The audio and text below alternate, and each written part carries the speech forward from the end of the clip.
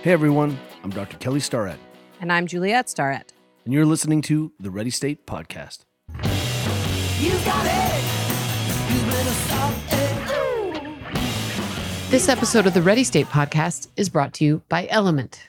Look, let me be straight up. We're going into summer. It's like hot, sweaty, die in your garage gym hot. Plus all the athletes in summer programs getting ready for fall. One of the things that's happening, everyone's sweating balls. No one is replacing electrolytes. They're Like thinking no one. protein, that's good. But if you're not putting the salts back in, I guarantee you're missing out on hydration, on focus, the whole thing. Like you cannot take this seriously enough. It makes such a difference. And even if you are drinking a lot of water, you may not actually be absorbing all the water you're drinking. You may just be peeing it all out. Yeah, and that's one of the reasons why you want to add some salts to your water. Yeah, the hyponatremia thing. I think we're seeing a lot of kids right now, a lot of young kids walk around like the gallon. And I'm not talking about a Borg, a blackout rage gallon. I'm just talking about a gallon of water. They're thinking, I got to drink this, but they are not thinking about replacing the salts. And you are a bioelectrical system. The whole thing runs on a gradient that's driven by salt. Let me just say that again. If you are sweating hard, make sure you're adding some salts back. And the best way to do that is to be entertained in your mouth. Let me introduce you to the power of Element. Right now, if you order through our link, you get a free sample pack with all of Element's flavors. Go to drinkelement.com/TRS. Do it. On this episode of the Ready State Podcast, we are very excited to welcome Tom Morris. Tom is in his 16th year within the Indiana Strength and Conditioning Department of Indiana University, serving as the Senior Assistant Athletic Director for Athletic Performance for the Department of Intercollegiate Athletics. He is responsible for the development and implementation of sport-specific strength, conditioning, flexibility, speed, and agility programs for Indiana's 24 men's and women's NC2A Division I programs, including the 8-time national champion men's soccer program. This conversation is great. I had a chance to become friends with Tom a long time ago when I swung by Indiana to work with the football team and the performance staff. And immediately I was like, this is a person, we're going to be friends forever. And I'm so thrilled to talk about him on this conversation with him. I had the exact same experience when I took Georgia on a college tour at IU, and we had the opportunity to also meet Tom and some of the other strength and conditioning staff there. And I came home and I was like, oh my God, this guy, Tom Morris, is amazing. Now, spoiler alert, we're going to talk about some of the challenges for young collegiate athletes. I think if you have a school-age child, you're thinking, hey, my kid's probably a unicorn that's going to play D1 sports. We talk about that a little bit, but also we talk about Tom's incredible story. I don't want to give it away here. I don't think we want to spoil it, but understand that Tom is a total badass and has become even more remarkable person dealing with this thing that happened in his life. Yeah, I mean, he really is such an example of humility and resilience and the power of positive thinking. And the power we're so inspired by him. Sport as an organizing feature to overcome difficult obstacles. Agreed. I think you guys are really going to enjoy this conversation with Tom. I know Kelly and I had a great time talking with him. Tom, welcome to the Ready State Podcast. You know, we are just really excited to talk to you today. And I'll let Kelly kick it off with how we even know you in the first place. Yeah, I'll tell you. Let's start with where are you talking to us? Because we know, but will you explain your location to our listeners? Absolutely. So I'm at Indiana University and I'm in the varsity weight room, and that's all of this behind me. 25,000 square feet, millions of dollars worth of equipment. I mean, it is like a little gem just sitting in the middle of Indiana. And this is where we train primarily all of our athletes out of here. So 750 student athletes, 24 sports, all training out of this one facility under this one roof. And will you explain where that facility is specifically in relationship to, like, say, a football field? Yes.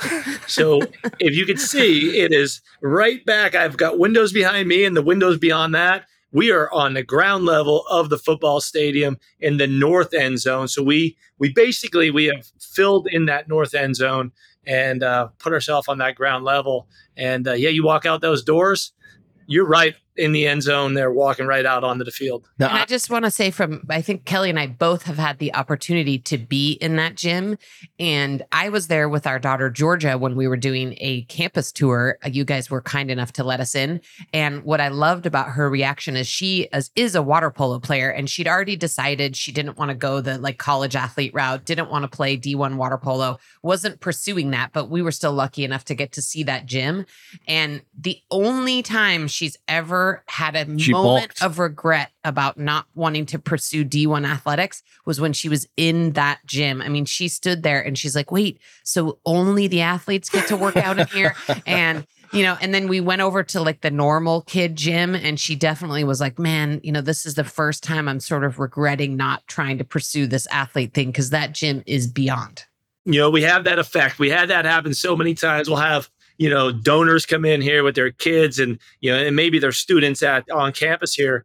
And the second they get in here, they're doing everything they can to figure out how they can become an athlete, volunteer, whatever it may be, just so they can get in here and lift. Because I'm telling you, this is one of I'm biased, obviously, but this is one of the nicest facilities in the entire country. it is bananas. That whole university is incredible. And just for everyone's framework, I'm pretty sure that makes you a Hoosier. Is that correct? That is true. But do not ask me to define what a Hoosier Does Gene is, Hackman 'cause just walk around campus all the time? Exactly right. On occasion, you may catch him walk right behind me. You just never know.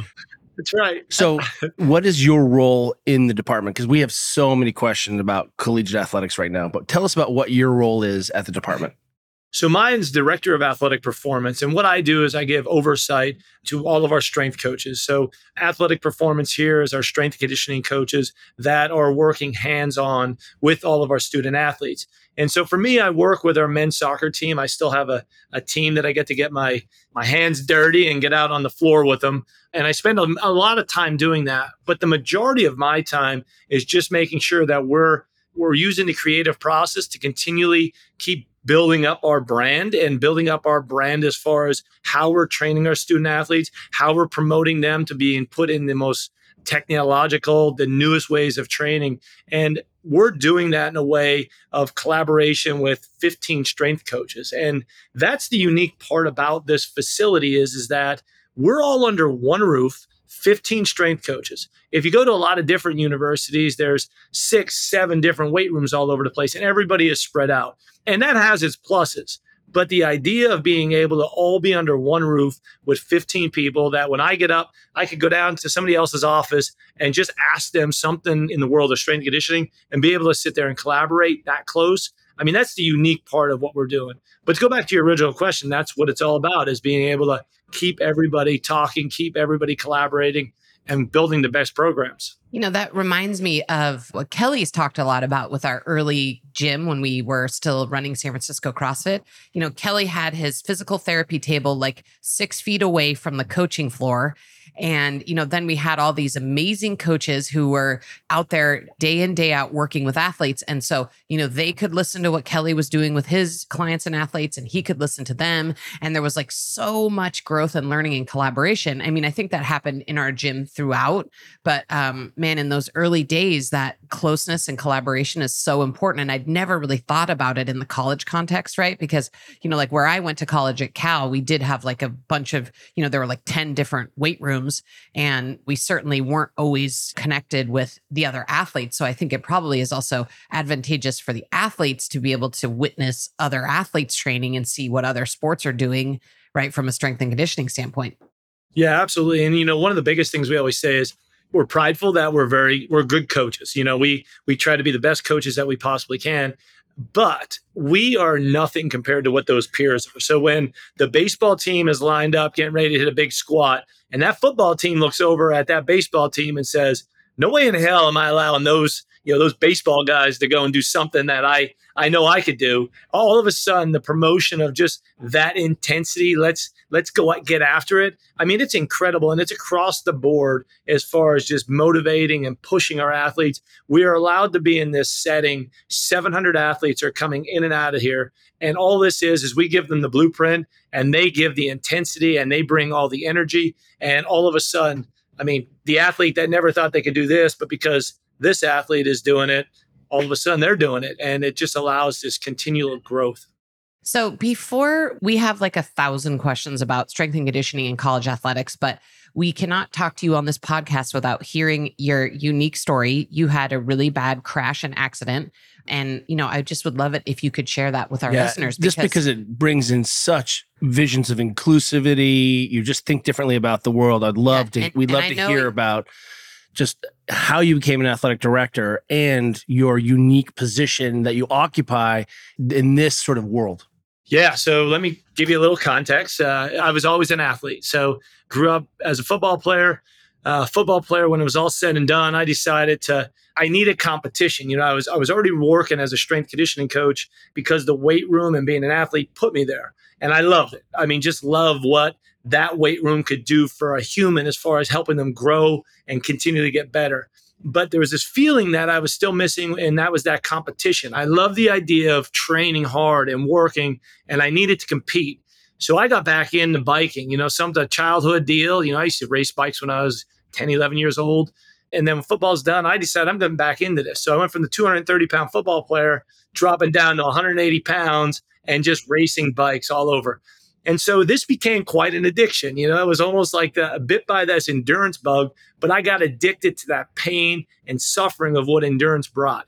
And I spent a lot of time with that in that world, so much so that it actually, I would say gave me an identity. I was racing Cat 1 and mountain biking at that point, and even getting pretty high up in road biking. And on May 17th of 2012, I had a couple days after that, it was going to be a huge mountain bike race, huge national mountain bike race.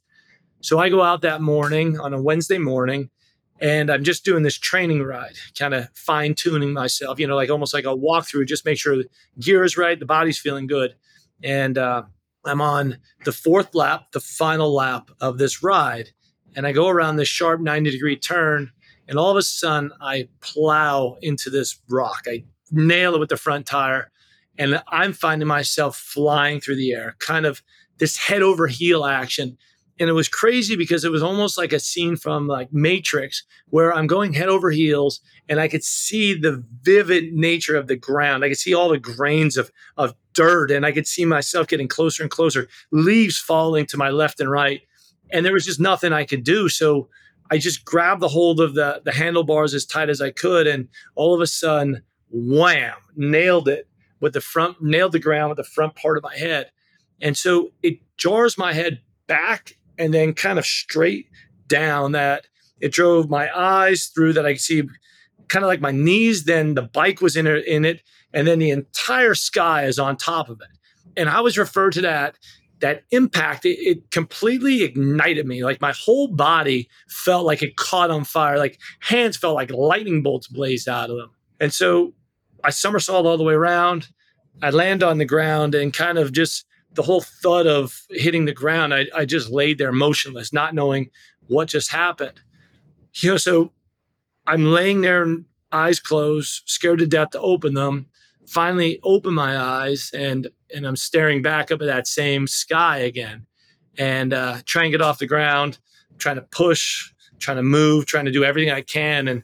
And it was the feeling of almost like you're suction cupped to the ground. You just can't get off. You cannot budge no matter what happens. Start patting myself, just trying to figure out some assembly of like what just happened.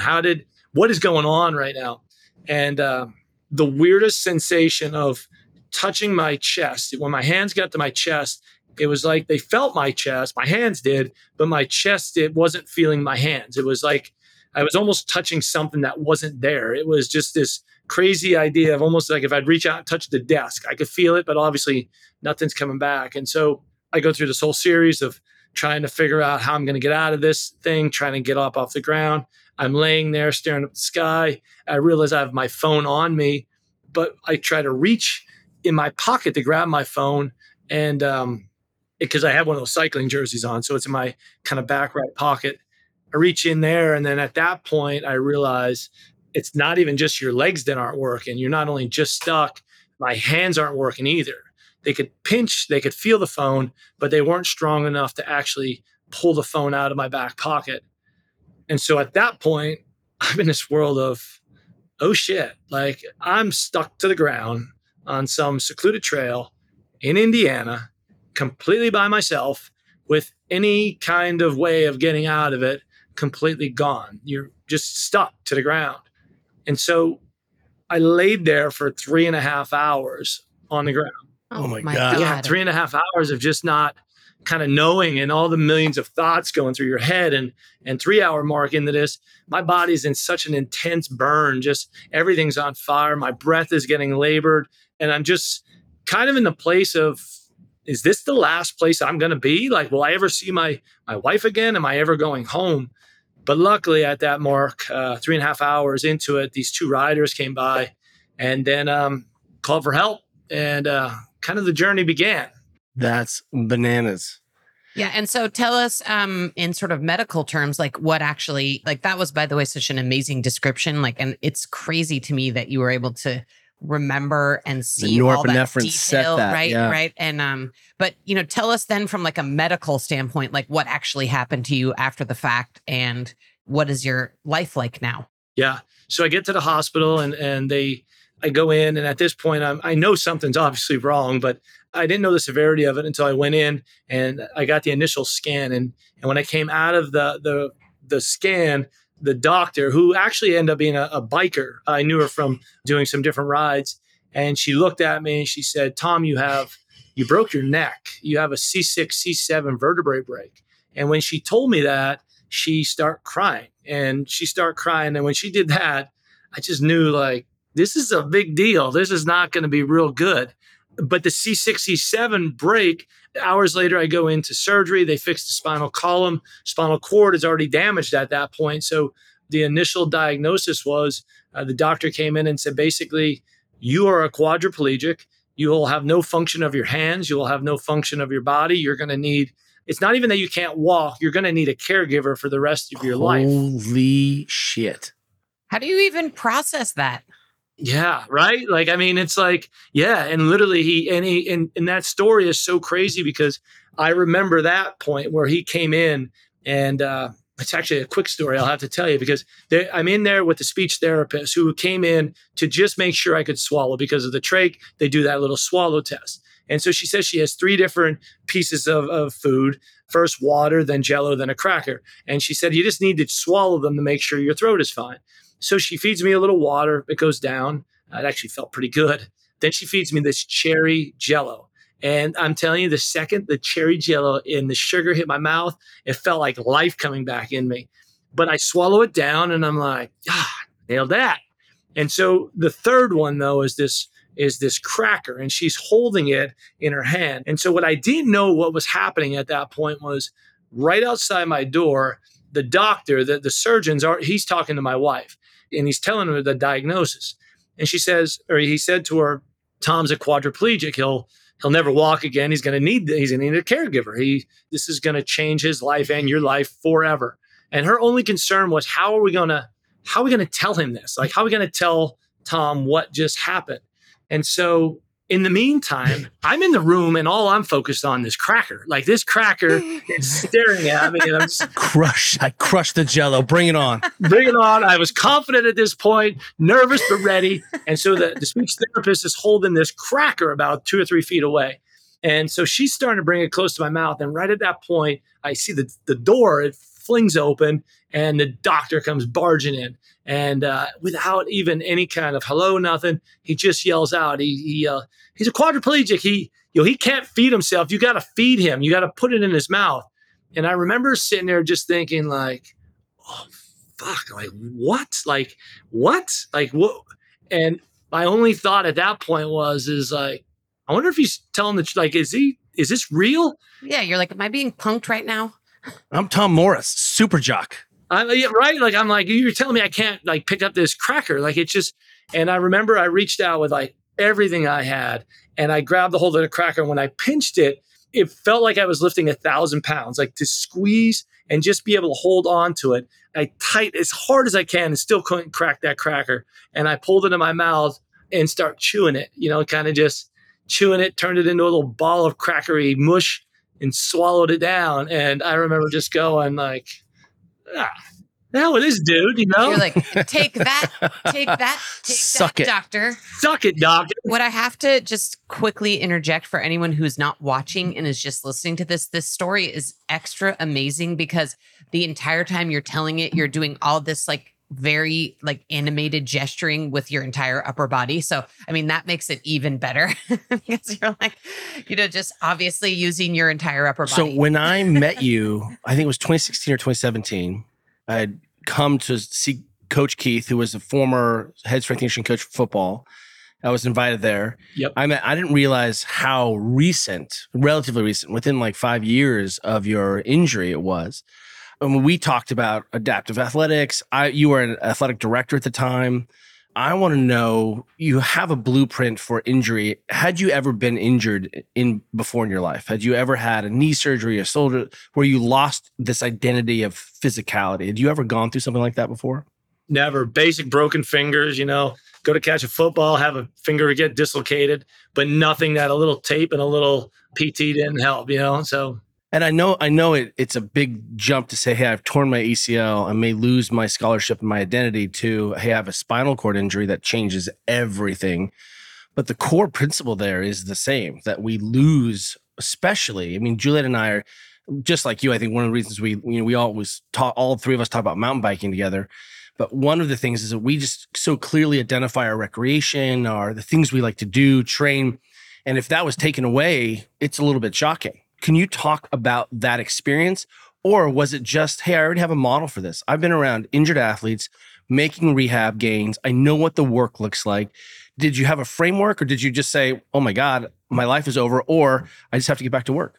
Yeah, it's 100% just what can we do? Like, how can I move on? I've seen athletes, again, I've never been injured before, but I've seen athletes, we've helped rehab ACLs, and the ones that go on to have the best outcomes, they just put the work in, they put it in, they live in the moment, they live in the present moment, and they try to control the controllables. And I think that's such a foundational principle that we could all live by, is control the controllables. And in our control, there's not that many things besides effort, besides the way we're going to approach whatever's in front of us. And that's all I had, was the idea of, I didn't know what any given day was going to bring. I didn't know what the outcomes were going to be. I just knew I had energy and I could put my focus into that moment. And that's how I decided to kind of tackle this thing. I remember a whole bunch of people in the beginning saying, there's Paralympics and there's all these different things. In the meantime, I'm sitting there with this huge neck brace, barely able to breathe and move, and they're talking about Paralympics. So I was like, yeah, let's not put the cart before the horse. Let's just hold on a second. And so for me, that's what I did, is I tried to listen to the PTs. I had incredible PTs that I was so fortunate to work with. And they not only helped me with some of the physical parts, but they painted the picture of what a spinal cord injury is. Because I think so often, including myself before this injury, I just thought, oh, spinal cord injury, anybody that's in a wheelchair just can't walk. Like, that sucks. But it was like universal. Didn't matter what was going on. And then you realize with a spinal cord injury, let alone a cervical spinal cord injury, man, walking is the least of your worries. I mean, everything is gone. Everything is kind of wiped out. And so I put the energy into whatever they told me each day. Started off with trying to pinch a finger. Started off with trying to comb hair. Like, it was just the littlest things building into hopefully the bigger picture. One of the things that I admire so much about you from afar, having met you, of course, but also sort of watching you on Instagram. And I know you go around and do speaking engagements and stuff. But I mean, and you didn't mention this, but obviously a huge part of how amazing you are and how effective your recovery was is your mindset.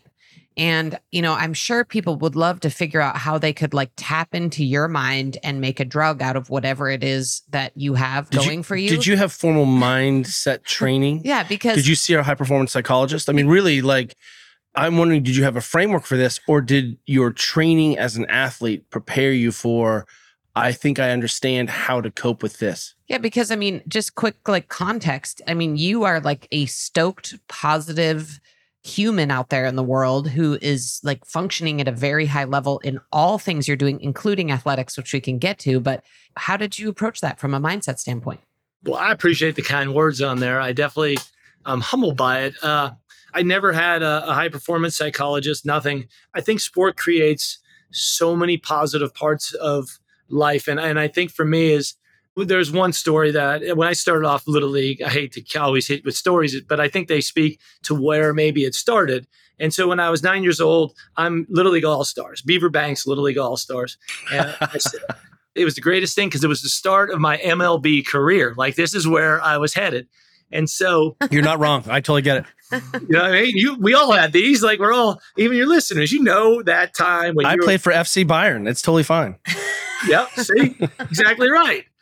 And so I get out there and I'm trying out for Little League. Me and three of my closest friends, you would go through the standard Little League tryouts, run, jump, do, hit the ball. We get brought back into the locker or into the dugout. Coach says, hey, I got the list of the team. If you're on the list, you come out center field. If you're not on the list, try again next year. He puts the little note up on the wall. We go out there and just ripping through that, trying to find your name. And I still remember the feeling of going through, I don't see it. We go through again and going through and I don't see it. And I hear, and at this time, all my friends are like, yeah, and they're making it. And I go through that list about 5 or 6 times and I realize, hey, I'm not on the list. Like, I didn't make it. And even kind of not worse, but kind of worse, all my friends did. And so I remember just, dropping my head and walking out to my dad. He's at the parking lot by his truck. And I didn't even make it like 5 feet from him, and I unload. I mean, it's the coach's kids. This is unfair. Everybody, I had every excuse in the book, like just how unfair it is besides anything that was about me. I still remember my dad saying, he's like, yeah, maybe, right? Like, that's a possible. I'm not saying you're wrong, but he's like, what is it going to change? Like, if you're this mad and you're this upset, what is it going to change? And he's like, in life sometimes isn't fair. So control the things you can. Become so good that the coach cannot not keep you on this team. And I remember I went home that day and we played catch. And then the full year after that, I mean, just literally, I threw the ball with every neighborhood person. I threw the ball to the dog. I mean, I literally played baseball all the time. And I went back the next year and I was able to make that roster. And ever since then, it taught me life isn't always fair and life is going to throw you a curveball, but control the controllables. Whatever you still have, do it to the best of your capability. And I think that foundational principle at 9 years old was something that was replayed over and over because I have failed so many times in life. I have failed so many times, but every time I failed, I just tried to learn something from it and take it as control the controllables, figure out how and what the effort is that you could put in there to be able to keep moving on. And I think when this accident happened, the same deal was like, okay, I can't walk or pinch a finger. What can I do? And just that idea allowed me to keep moving forward. And I do think it's a really important part because boy, life is still not easier. Life has still gotten a lot harder, but I spend my time where my energy could actually make the positive change. And I'm very, very fortunate to be able to do that. So you're a coach, and I think as a coach, especially as a strength coach, it's all about regression and progression. Athletes change during the season. They get injured, they get banged up. You're always working to find out what we can do. I mean, I don't think people understand that part of strength conditioning is really miraculous, that no matter what we're coming in, we're going to work today, no matter what. And that may be really different than what the other kids are doing, but we're still working. What I think is I'd love to explore is how did this impact your coaching? You've been a D1 athlete, you love to train, you're already a strength and conditioning coach. Suddenly this thing happens, you're now a hyper user, right? You're just like, you're training harder and more sort of in touch with all the systems than any of your other, 18-year-old mutants. But does this change how you're interacting as a coach? Yeah, it does. It does. This was it's interesting being in a profession where, we all out here, we're teaching movement. I mean, our whole field is based off of human movement. And then the thing that's kind of taken away because of this accident is human movement. So I sat there trying to figure out just the basic logistics of how do I teach a clean again? Like, what am I going to do to fundamentally get through this? Because before, that was it. I demonstrated everything. If it was a clean, I would demonstrate it. And then I could kind of fill in the gaps with certain coaching cues. And what I realized very early was, okay, that's not going to work, obviously. But what is the technology? What is the team that's around me as far as, incredible coaches that I'm so fortunate to work with? How do I utilize them and their movement to be able to get out here and really demonstrate to get the point across? And that was a major point on for me to move forward. I had to utilize the team. I had to utilize technology. I had to become a lot better at talking than I could filling in the gaps. I now try and fill in the gaps with these hand gestures that are thrown all over the place. And I try to use the words as best as I can. That's how, fortunately, it was able to logistically get together. But I think my approach to training itself, and especially people that are dealing with injuries, but even the youngsters, the freshmen, I just have a lot more empathy to where they're at right now. I think that's one of the fundamental parts that has really been a really great thing that this injury has done for me is when you're an athlete and you've been doing it for so long, you're 25 and 26 years old and you're gone through the maturation process, you sometimes forget about the 16, 17, and 18-year-olds and how hard that is when you come into the intensity of college athletics. And so at the ripe old age of 32, I got to be humbled again and kind of almost zeroed out and have to build up from the ground up.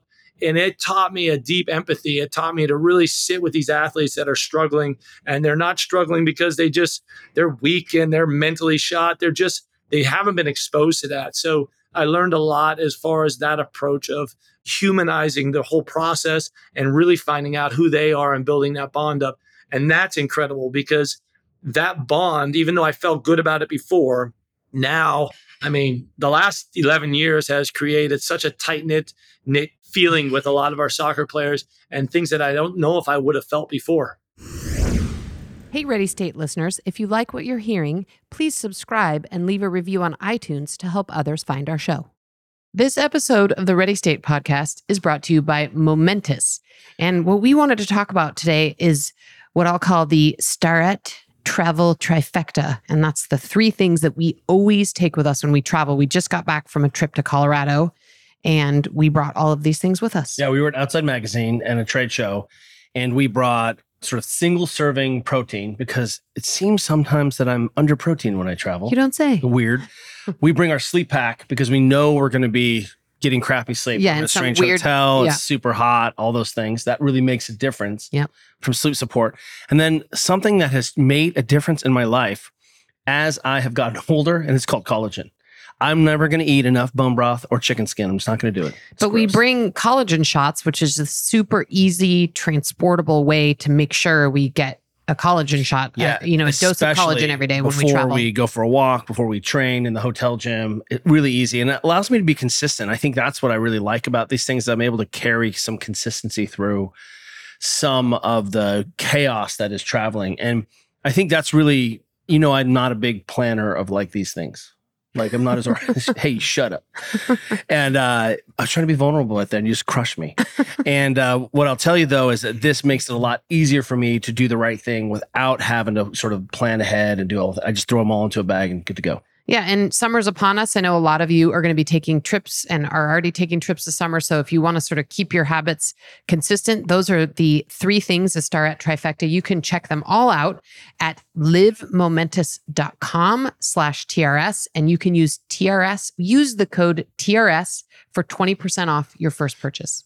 Do it. We have a lot more questions, especially about those young athletes coming into your program, because this is something that Kelly and I are really interested in. But before we get to that, tell us a little bit about what your own individual physical practice is now. And again, I do have some idea because I follow you and I know what you're doing. And also, isn't it interesting that the first thing the three of us talk about on this podcast in the pre-roll is like, when are we going to get together to mountain bike? And you told the story, which I'm hoping you can tell again, about your recent escapades on a mountain bike. But yeah, if you could just tell the listener about like what it is you are doing, what you're able to do, and maybe a little insight into how it is that you actually got the courage to get back on a bike of all things. I mean, that's one of the things that I'm so amazed by you, right? Like, I know there's 1,000 ways you could choose to use your body and you still love biking. So tell us a little bit about that. Hucking. Yeah, and not just biking, hucking. So think I there work were- on my baby tabletops, but Yeah, I'm there were like, like bro, I'm old. There were like 6 questions in there, but I'm sure you can take it and run with it. Yeah, well, I'll start with what the day to day looks like as far as shoulders. And I spend a ton. Obviously, these little suckers, like they say, these aren't like hips, but I'm putting them through the same rigors of what the hips are. I got to be honest, in 11 years, they have some major wear and tear on them already. So day to day is I wake up in the morning very early, and my practice starts with literally going through an entire stretching routine, getting out of bed, getting onto my stomach, trying to get my hips to flatten out, because at night I get real tight and my knees just want to be in my chest all the time. So the whole morning is spent trying to get those legs to kind of lay flat and get the hips to kind of unwind. From there, I go through a ton of just flexibility, mobility for the shoulders, trying to keep that in there because everything just keeps wanting to round and get tight on me. So I spend a ton of time with just the mobility aspect. And then 7 days a week, it's making sure I'm working on just functional range of motion, making sure I still have strength all the way around. But they got to be honest with you, they've gotten a little achy. And I decided I'm going to go and find out what they look like from an MRI. That's brave. And I almost wish I didn't, because they revealed. Stop right there. They reveal that you have beautiful balls of light that are a little bit dimmer than when you were 18. That's all. I try to tell people all this all the time. I'm like, unless you really need to see a picture of your body, I don't want to see what a battle war horse looks like on the inside, because it doesn't reflect your experience or your function, but it definitely can just stick into your head. Why do we not speak more often? Because I wish I would have talked to you before, because I'm just sitting there going, should I do it? Should I not do it? And I did it. And all of a sudden the doc picks up and he's like, well, it's not horrible, but it's not great. And I'm like, dang it. So I'm not even going to give you the whole outcome of that, but it's just, I got to emphasize those shoulders a lot. And so I'm just very, very proactive with that.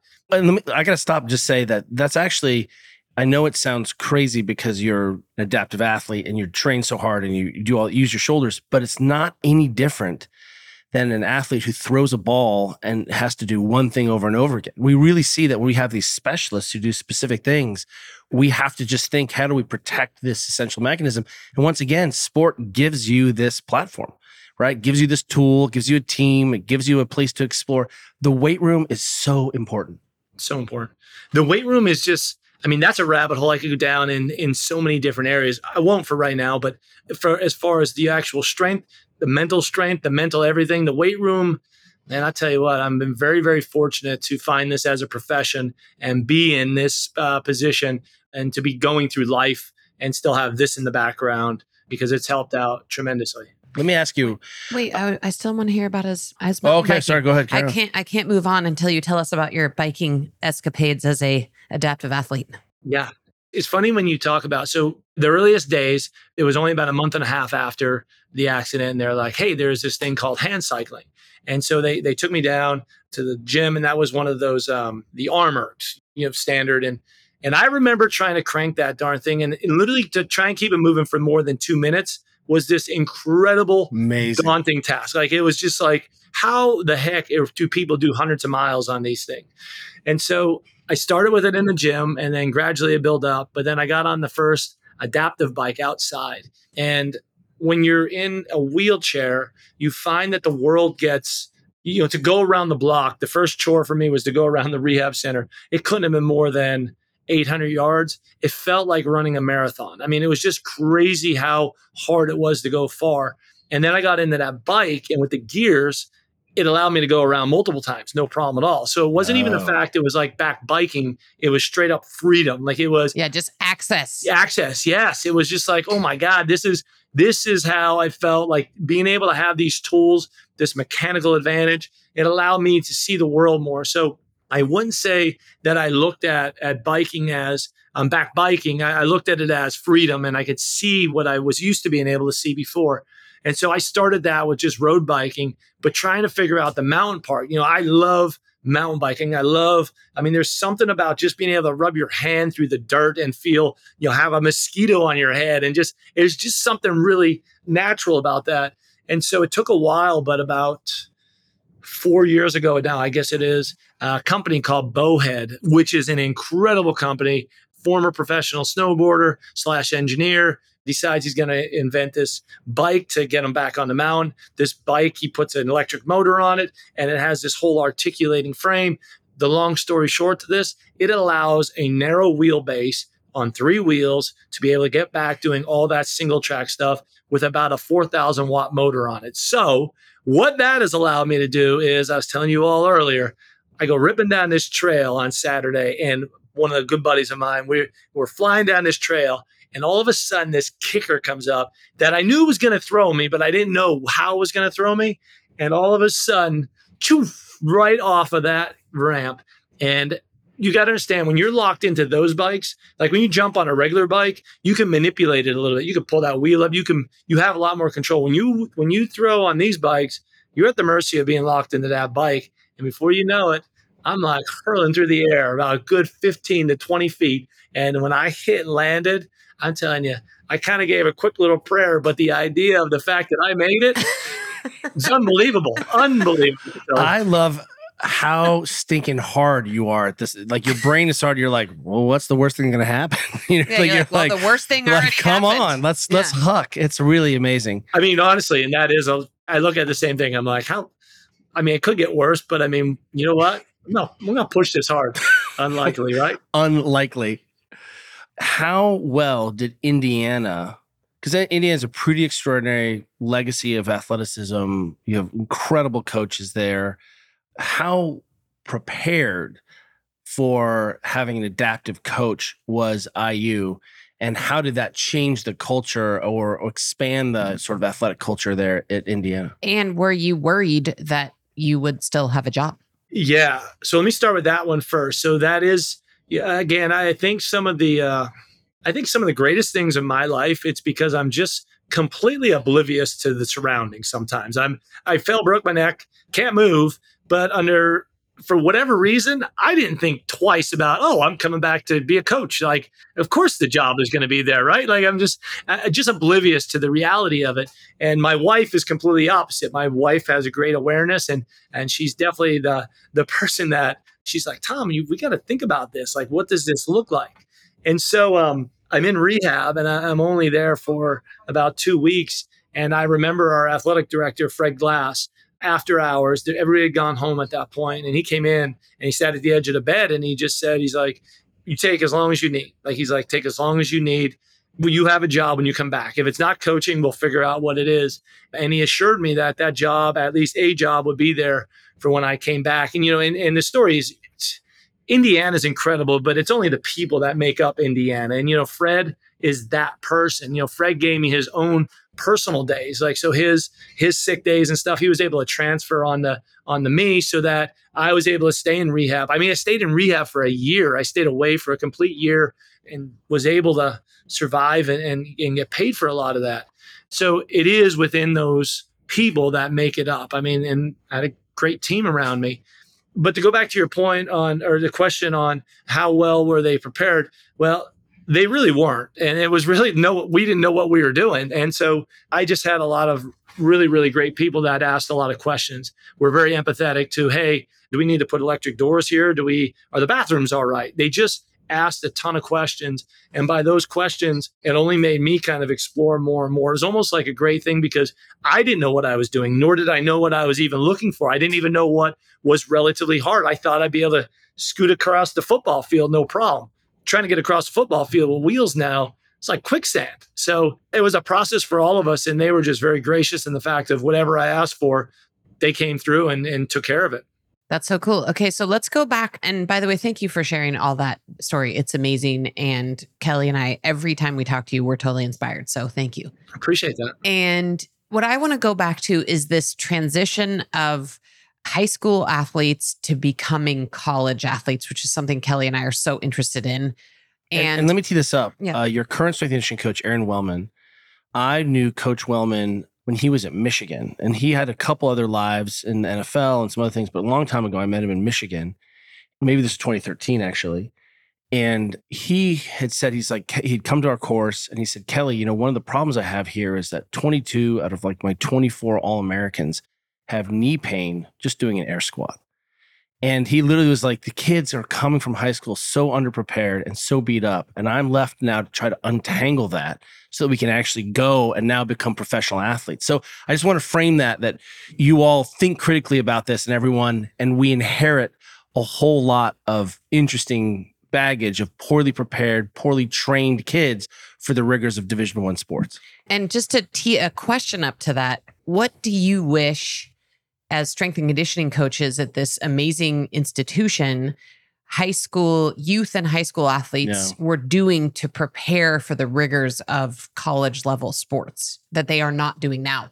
So what I notice, especially in the world of, in the world of soccer for me is when I get an athlete into this facility that has an extensive training background, many times it's a straight up mobility impairment. I mean, I know you all speak a lot on mobility. I know that part, it's unreal how the training of just being able to go through a good body weight range of motion, correct, as far as being able to get the feet to lock into the ground, being able to have certain points of contact, to just locking into the core, but being able to sit through a full range of motion and being taught how to go through a full range of motion before they're ever loaded up with a bunch of weight. I feel like right now, a lot of the coaches, especially in football, we're always chasing some of those numbers like, oh, hey, John, he was able to squat 400 pounds and he, he's able to do this and that. And I know for Aaron, we have a young man that's in here now, supposedly was like a 700-pound high school squatter. And then you watch him squat and you realize that range of motion's just kind of like this. The hips are forward underneath them. And the kid always has knee pain. And there's just a lot of biomechanical challenges that have been loaded up with intensity to try and chase a number that could be up here on paper to make him more of a higher recruit. And I think that's one of the biggest detriments we're running into is trying to chase some of those numbers and sacrificing overall biomechanic movement to make sure that we have longevity in this field. Do you think that the message is out? I mean, we have 2 high school kids, and so we're privy to a lot of high school parents eating, lack of eating, lack of sleep. One of the things that we counsel a lot of kids on as they're thinking about playing college, we're like, you have to get in the weight room and you have to learn the language of strength and conditioning because you're going to be expected to be able to now play at a college level. You're playing with adults who are 4, maybe 5 years older than you are, and you're going to have to be in the weight room and manage that volume and intensity and learning, and you're going to have to be a freshman college student. It's a lot coming down the pipe. So how do we simplify that? Yeah, that's a wonderful, that for us, we're always looking at trying to, it's like almost like energy planning in a sense. We have so many different things that they're going to have to do. So it's coordinating that schedule. It's making sure that we're being proactive and not reactive to, hey, I went through a workout, but I totally forgot, like I'm running late, got to get to class. So what ends up happening is they leave the workout. They don't have any food. They didn't prepare to make that transition over there. So all of a sudden they're 3 hours post exercise. They didn't have a single calorie in them to try and replenish them. And they've been sitting in class the entire time. And it's the spiral effect, because what happens if that happens on a Monday, well, they show up on Tuesday, they're definitely not any more recovered. And even at 18 to 20 some, which they do bounce back pretty quick, you still are starting negative. You're starting in a deficit. And so all of that does is just compound. It's another big point that we're always trying to instill is the preparation part of it, because you fall behind really quick. It happens in school too. It's like everybody starts off with 100 when you're in there with your grades. But the second you get one failing grade, all of a sudden, if you fall behind on the readings or you fall behind on anything, it just keeps compounding on you. And then all of a sudden, you're at a really big detriment and you're trying to get back to it. For us, that's what we're always trying to do is make sure that we're preparing them. So they meet with the dietitians, they meet with our academic people to say, hey, you got this, this, and this. Prepare for the next step as we go. I think Aaron does a phenomenal job with it over at football because they have such a busy schedule, making sure that they know the idea of eating the right things, eating something, at least putting it in their body, making sure that they're getting home, playing video games because they're going to do it, but knowing that if you got a 5:30, 6 o'clock run, you got to get a good 7 hours in. And it's a daunting task. And it's one that usually doesn't come together until maybe a sophomore or junior year for most. But it's as a freshman, you sit there and just keep trying to drill it into them to get into some kind of schedule. So Kelly and I chuckled a little bit because, as you know, we just wrote this book called Built to Move, which is our way of trying to bring together all these habits that we think are connected and all of the habits that we learn by working, at your level of strength and conditioning in sport and being athletes ourselves, and saying, hey, the things that athletes are supposed to be doing that are the real basics are actually the same thing that like regular humans are supposed to be doing, right? You just translate that, what you just said, to like any weekend warrior athlete, right? Where they go smash themselves training for the triathlon in the morning, and then they sit at their desk and they never ate any protein or a vegetable. And, and then they stayed up late watching Netflix instead of playing video games and only got 6 hours of sleep, right? So you just see that it's like the same challenges that real serious athletes are having are the same challenges that like everybody's having. And it turns out the response to those things is the same, which is the real basics, get some protein and food on board, sleep, do some mobilizing, take care of your range of motion, just some of this really basic stuff. Do you think some of your kids are coming in? I mean, obviously there are kids who come out of systems and who are much more prepared, but there are some kids we're finding, we were just talking to a coach friend of ours about a freshman who just went into the transfer portal. But that freshman was from New Zealand and didn't know how to shop, had never gone to the grocery store, and then got home and actually had to FaceTime her mother to figure out how to put the groceries away. So I'm like, wow, that person has really been failed by her coaches, didn't know how to eat, didn't know how to train, didn't know how to sleep. They had to kind of teach this person everything. No, I got a quick little story because you did. Yes. So to your point, 100%. So we have a great women's basketball. I worked women's basketball for years, made some really great relationships with a lot of the women. One such went through our program, played pro for a while, but then was in this transition phase. So my wife and I said, come on, stay with us until you get life in order and you move on to the next thing. And so one day I come home and she's standing at my stove and she's doing this. And I'm like, what are you doing? And she says, I'm making mac and cheese. And I'm looking at the stove going, there's no flame. Like it's not even on. And she's like, I'm like, how long have you been doing that? And she says, I don't know, like 15, 20 minutes and it will not come together. It won't, like the cheese won't come together with it. And won't. And I'm sitting there going, I'm like, do you know that you don't have the stove on? And she's like, what do you mean? And I'm looking, I'm like, the stove, you don't have the stove on. You got to turn the stove on to cook it. And I looked at that, and she graduated. She was already graduated and post. My point being is that, yes, it's crazy because as freshmen, if they don't come in with the skills now, they come into an environment where we do a ton. Like they don't really have to cook. We have an entire dining services that's taking breakfast, lunch, and dinner all together for them. They have academic stuff that is completely laid out for them as far as, hey, go to class, do your work, and it's all laid out and perfect. Even strength and conditioning, you come in and work. Like you come in, work, know what you're doing. But if you're not, everything is moving so fast that it's just more of athlete, participate, do well, keep moving forward. But all of the ideas of how to take care of yourself are kind of not instilled. And so what we're trying to do, we have a program here called Leadership and Life Skills, where we're trying to make them more proactive. Like, hey, not only just cooking 101 or any of these other things, the dietitians are doing it. We're looking at their strength and conditioning needs. Like, do you know why you're doing this? Like when you leave here, do you realize that if you take all of this exercise, and this you would think would be common sense, but it's not. But when you're doing all this exercise and then all of a sudden stop doing it, if you keep eating these high caloric, especially swimmers, and if you keep doing this, you will grow.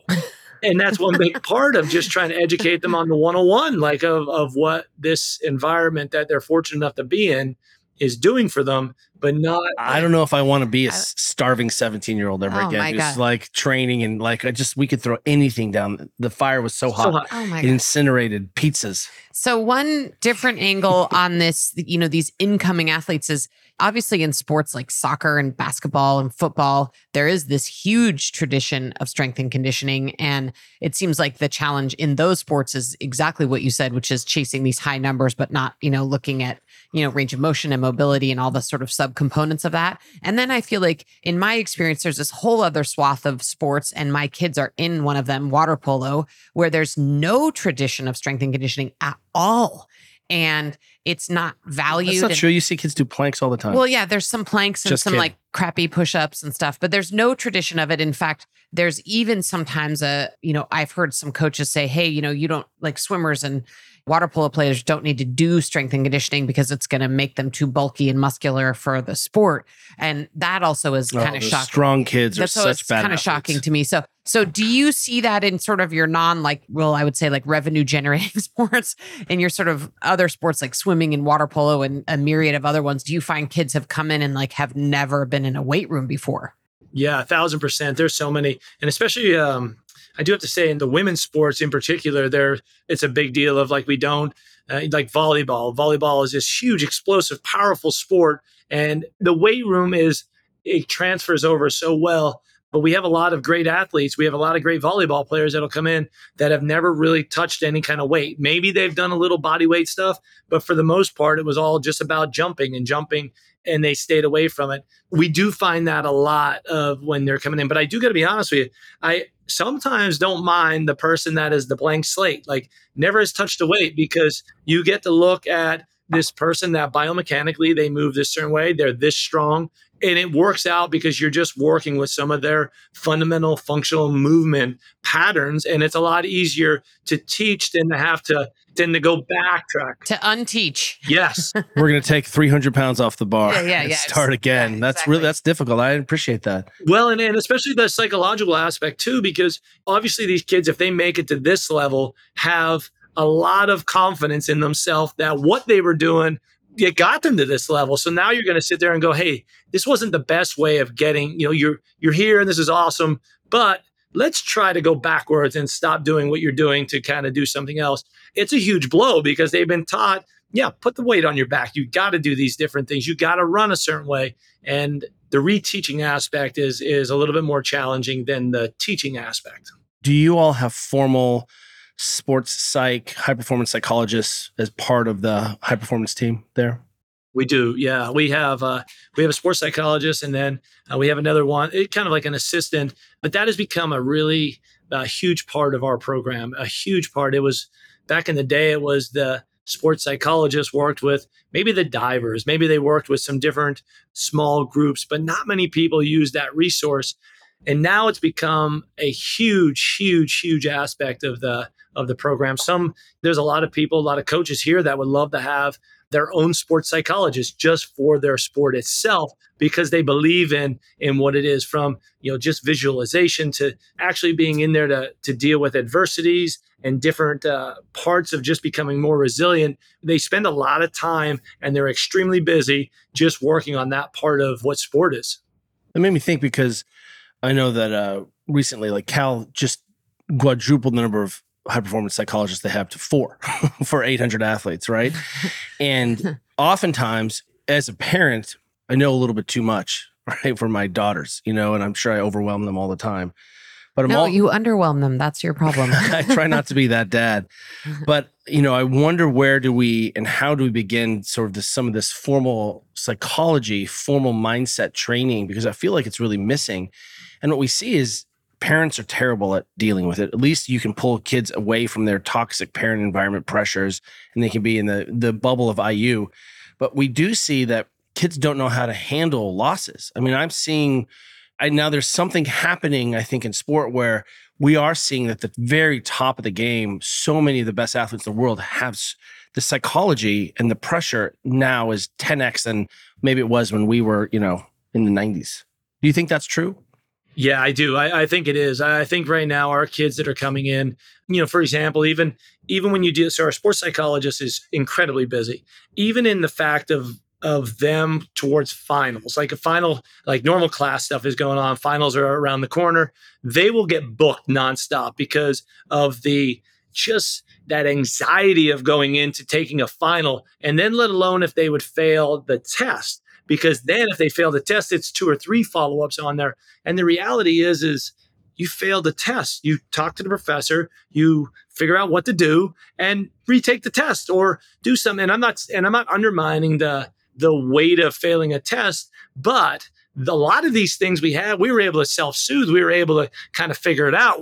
I just feel like we've come into a program now when there is a loss when they lose in a game of sport, when they lose in academics, or when coach isn't playing them, it's almost 10x in the way it's being perceived.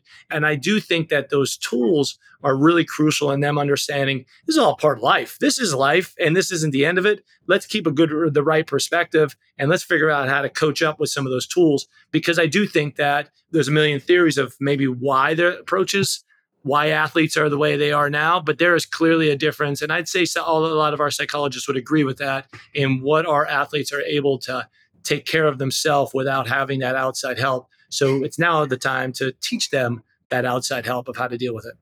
So I know college athletes spin out of programs for a variety of reasons. And I mean, you already mentioned one of them, I think, is that you don't get playing time, and there's a variety of other reasons.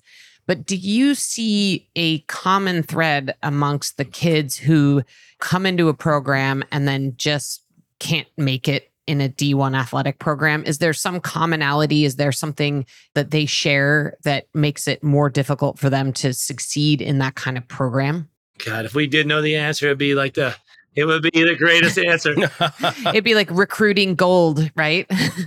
Oh my God, it is. We have had kids that have come from poverty and they've been able to keep their grades up. They have that story, and then all of a sudden they get into our environment and they just, whatever reason, it just doesn't work out. Like they go away. Or you have the kid that is same story, but they're able to succeed. We've had the kid with the silver spoon in their mouth the entire time that just is the hardest worker and grinder you have ever met, that goes on to play 15 years in the NFL. And then the complete opposite. It just doesn't seem like any given storyline backs up the exact outcome. There are some common themes of the fact of most kids that are able to keep moving forward have this mentality of, hey, when this happens, I'll figure this out and I'll just keep being able to move forward. And they also have a good support system around them too. I do think that in athletics, we could create a good support system, but I think that outside layer is so important as well, because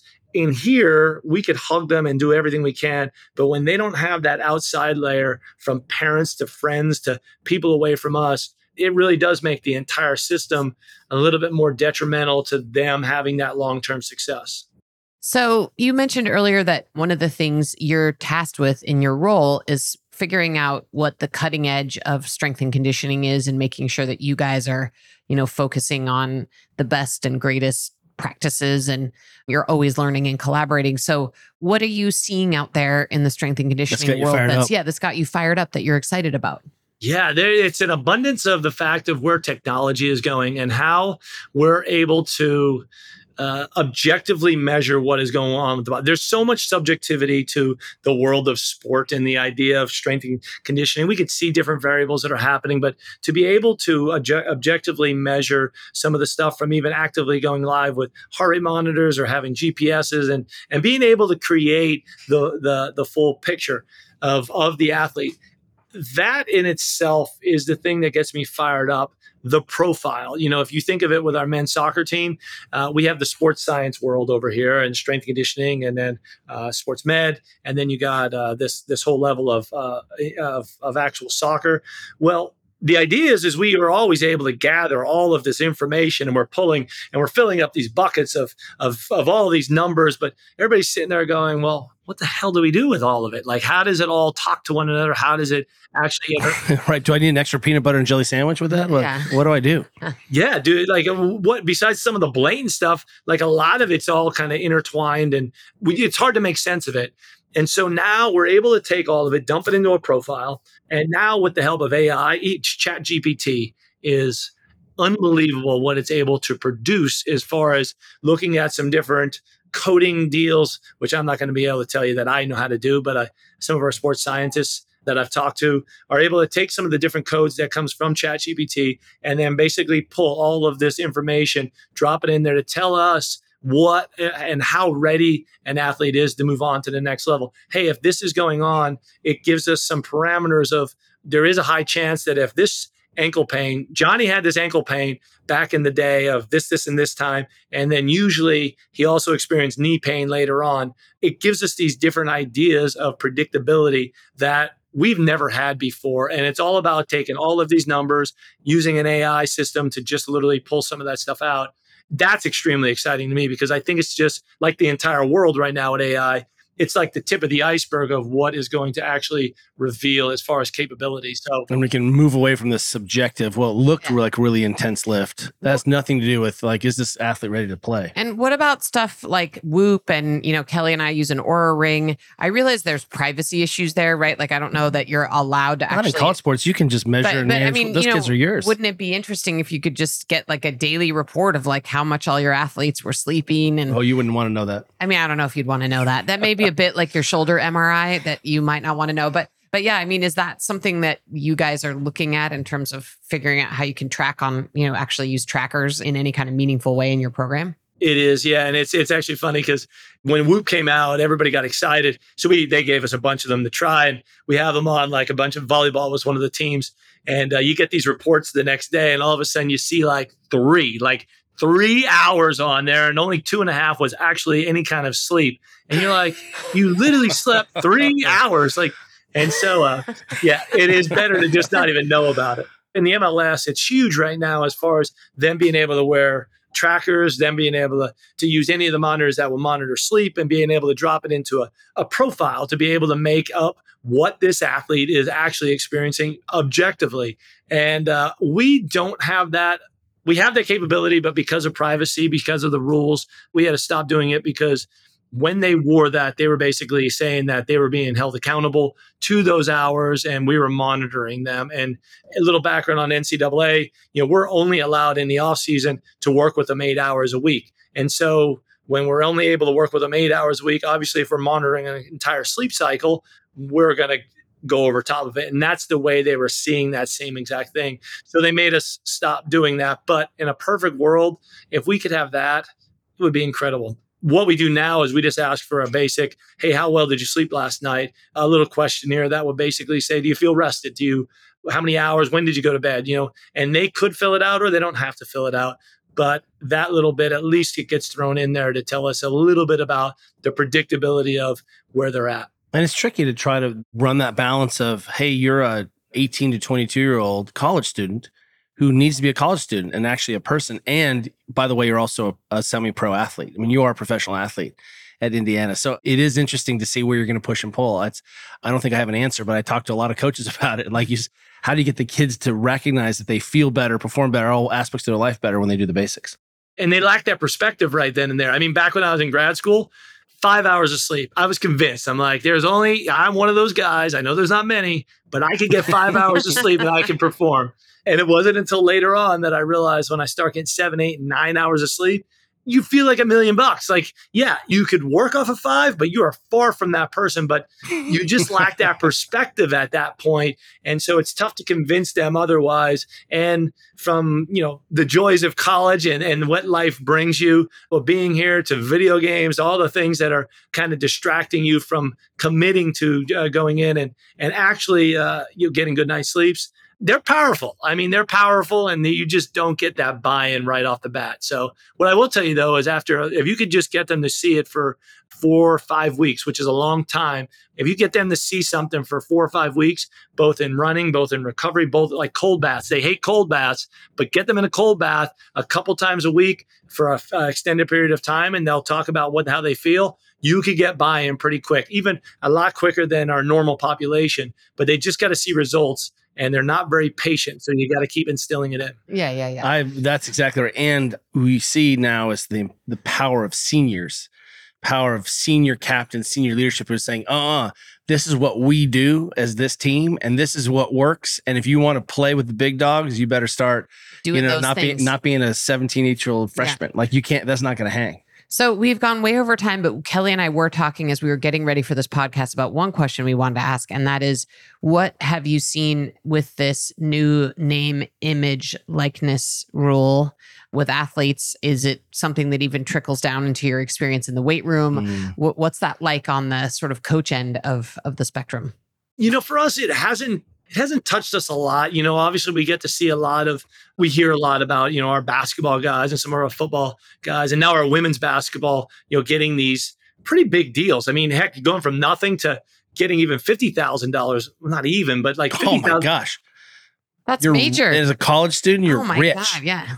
You're rich, like $50,000, or the fact that they could go down to our local fine restaurant and then they could just, there's no rules that are going on. It's such an interesting world right now. And people say it's like the wild, wild west. There's just a lack of rules. And I'd say there's this uncertainty and this like little bit of like, oh my, is that really happening? But on the other end, I'm kind of like, you know what? This is kind of cool to start exploring this side of things, because I do think our student athletes, they give us a lot. They built these walls off of their play. They should have these rights to make money off of what they're doing. I just think right now, maybe we got to dial it in a little bit with certain things, because they just pulled the rules out and they threw them out the window. And so, but yeah, it is interesting when you have an athlete that's coming in and has been offered $1 million to stay for an extra year, which we have that within some of our basketball players. So it's kind of an interesting world when they're making $1 million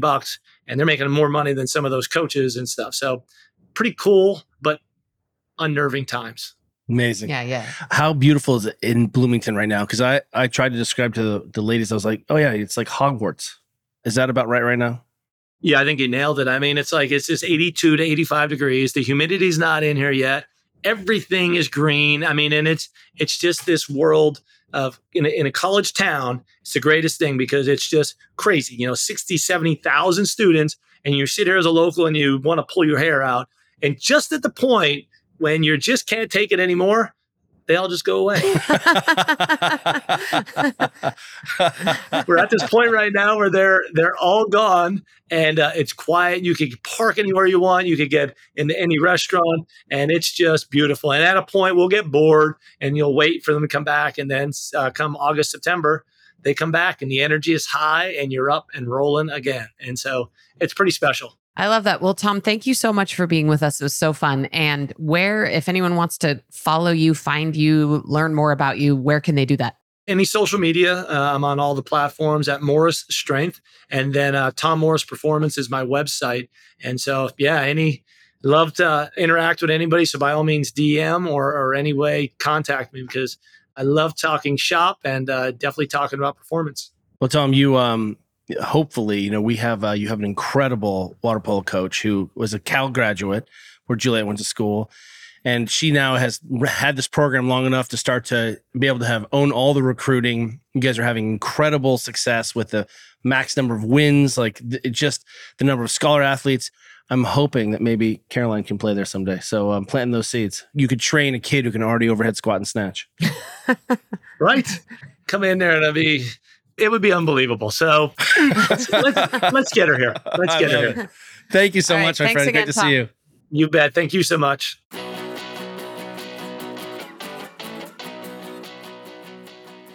Thank you for listening to the Ready State Podcast. If you like what you're hearing, check out all our episodes here or at thereadystate.com.